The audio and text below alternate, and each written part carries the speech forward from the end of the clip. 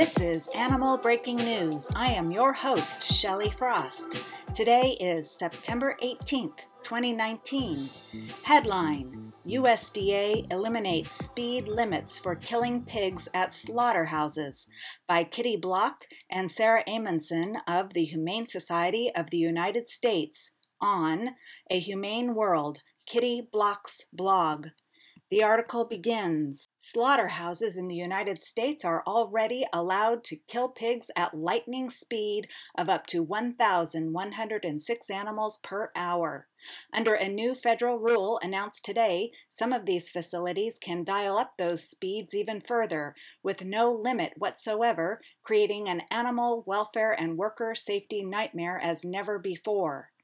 The new inspection system created by the rule from the U.S. Department of Agriculture's Food Safety and Inspection Service is also likely to reduce the number of federal inspectors at slaughterhouses, and it requires slaughterhouse employees, instead of federal inspectors, to conduct initial sorting of live pigs.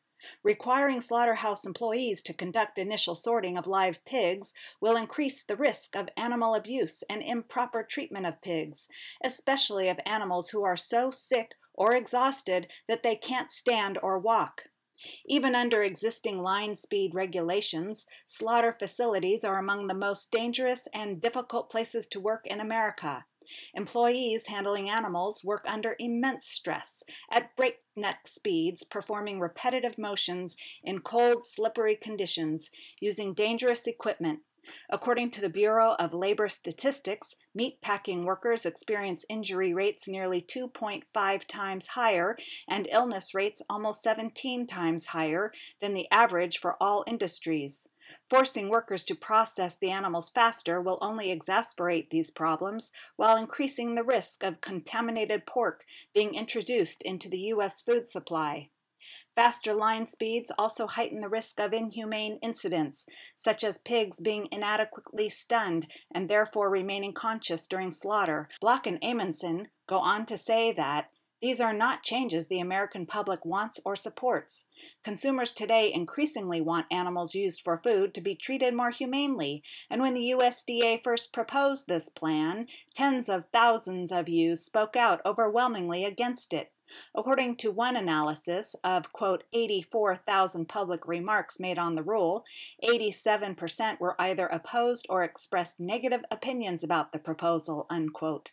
Another recent poll found that 64% of the public opposes elimination of speed limits on pig slaughter lines. Even members of Congress have pushed back against this rule, with 16 of them sending a letter to the USDA's Office of the Inspector General raising concerns about worker safety data USDA used in developing its rule, leading to the Inspector General launching a probe. Representative Rosa DeLauro, D., Connecticut, and Senator Jeff Merkley, D., Oregon, sent a letter requesting that the Inspector General expand the investigation scope to include animal welfare violations and food safety concerns. But the reason the USDA rushed to finalize the rule, despite the overwhelming opposition and the ongoing Inspector General investigation, is because it is kowtowing to industry interests. These are changes the meatpacking industry has sought for years so they can increase their profits, and in the current administration they have a willing ally. In a similar show of support for the meat industry, the USDA's Food Safety and Inspection Service last year created a waiver system that allows chicken slaughterhouses to kill birds at reckless speeds of nearly 3 birds per second. Block and Amundsen continue in their article by saying, the USDA has a professed duty under the Humane Methods of Slaughter Act and the Federal Meat Inspection Act to ensure that animals are treated humanely and that the food people eat is safe, and the American public has a right to know the risks that animals and people will face under this rule. By finalizing it, the USDA has failed to do its job, and it has failed the American people. We will not back down. Key members of Congress are already fighting this rule. Representative Rosa DeLauro, along with Representative David Price, D., North Carolina, led an amendment to the annual appropriations for fiscal year 2020 to delay the implementation of the rule. And it was retained in the final bill because of the strong fight put up by groups like the HSUS and HSLF, food safety watchdogs, and labor organizations. We now need your help to encourage the Senate to adopt a similar measure which could block the implementation of this rule. Block and Amundsen point out how the public can help in this paragraph. Please urge your senators to support all efforts to stop the USDA from implementing the rule, at least until the agency addresses the recommendations in the Inspector General's report.